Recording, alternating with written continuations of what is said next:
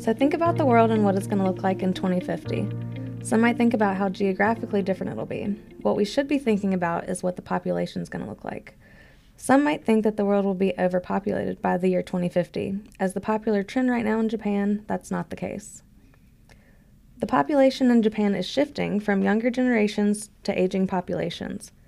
Someone might consider this to be a good thing for the world, but there are potential consequences that Japan could be facing. So let's talk about what's causing the declining birth rate in Japan.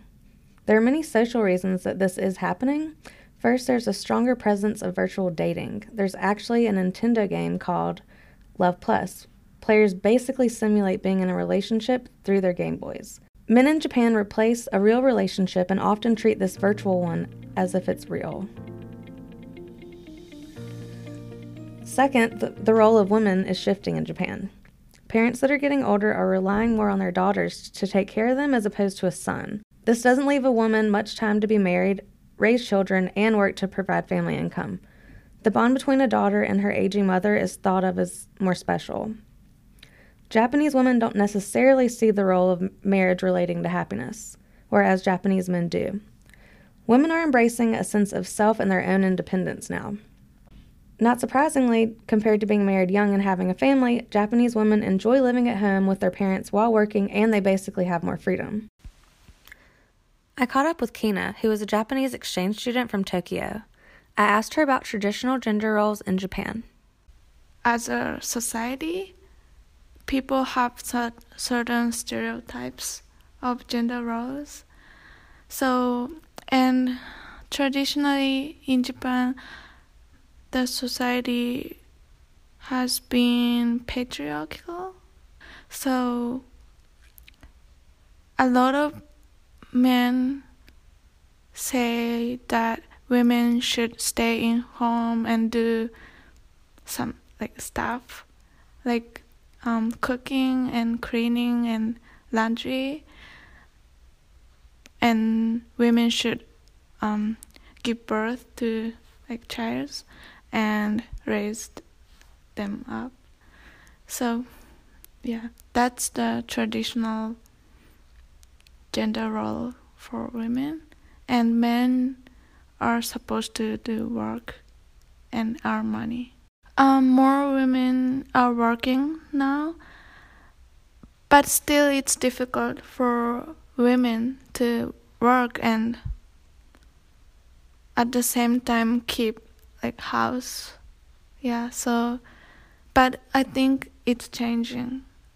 I also asked June, who's another exchange student from Japan, about his opinions of gender roles in Japan and how his friends might view the future. His response reflects what Kina was saying about traditional gender roles in Japan. Man should work, and a woman should take care of their children, and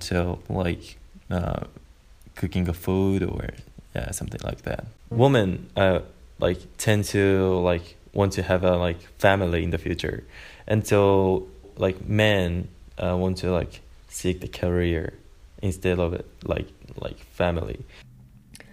It's surprising, but some people out there don't see the aging population in Japan as a problem. One professional working in gerontology is Sarah Harper, so she basically studies the elderly. As an expert in the field, she claims that there shouldn't be any concerns with the aging population in Japan. She says that countries with aging populations don't need the younger populations to sustain themselves. What's the government doing about the increase in the elderly population?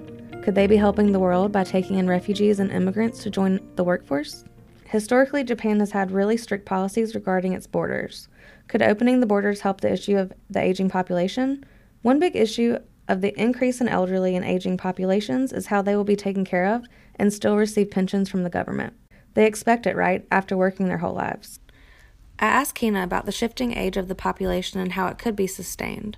Because younger generation are decreasing in terms of number, population,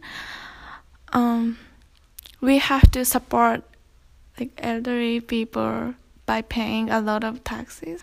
And so if you get a job, and for example, when you retire at the age of 60 or 65, you can get money from the government in Japan. And for example, my grandma is getting money from the government, but I don't know if we can get money from the government when we get older.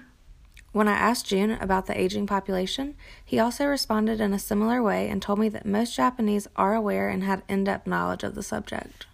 Compared to like young people, the number of the like senior people are growing up. So the problem is like the young people is how do you say like responsible to pay the tax instead of like senior people can. So this is a serious problem in Japan. An obvious problem with the aging population is those who are of age to still work and help the economy. For Japan to open up its borders does show that the government does believe there is a problem and they're trying to fix it. Therefore, there should be some kind of policy that incentivizes people to immigrate to Japan. An obvious solution to this problem would be turning to the rest of the world for help. There is a staggering statistic that the number of people working in Japan will fall from about 55 million to around 8 million by the year 2030. Interestingly enough, Japan does fund aid for countries in need, but still has a strict immigration policy. One benefit of this new policy by the Japanese government is bringing over people with skills from other countries.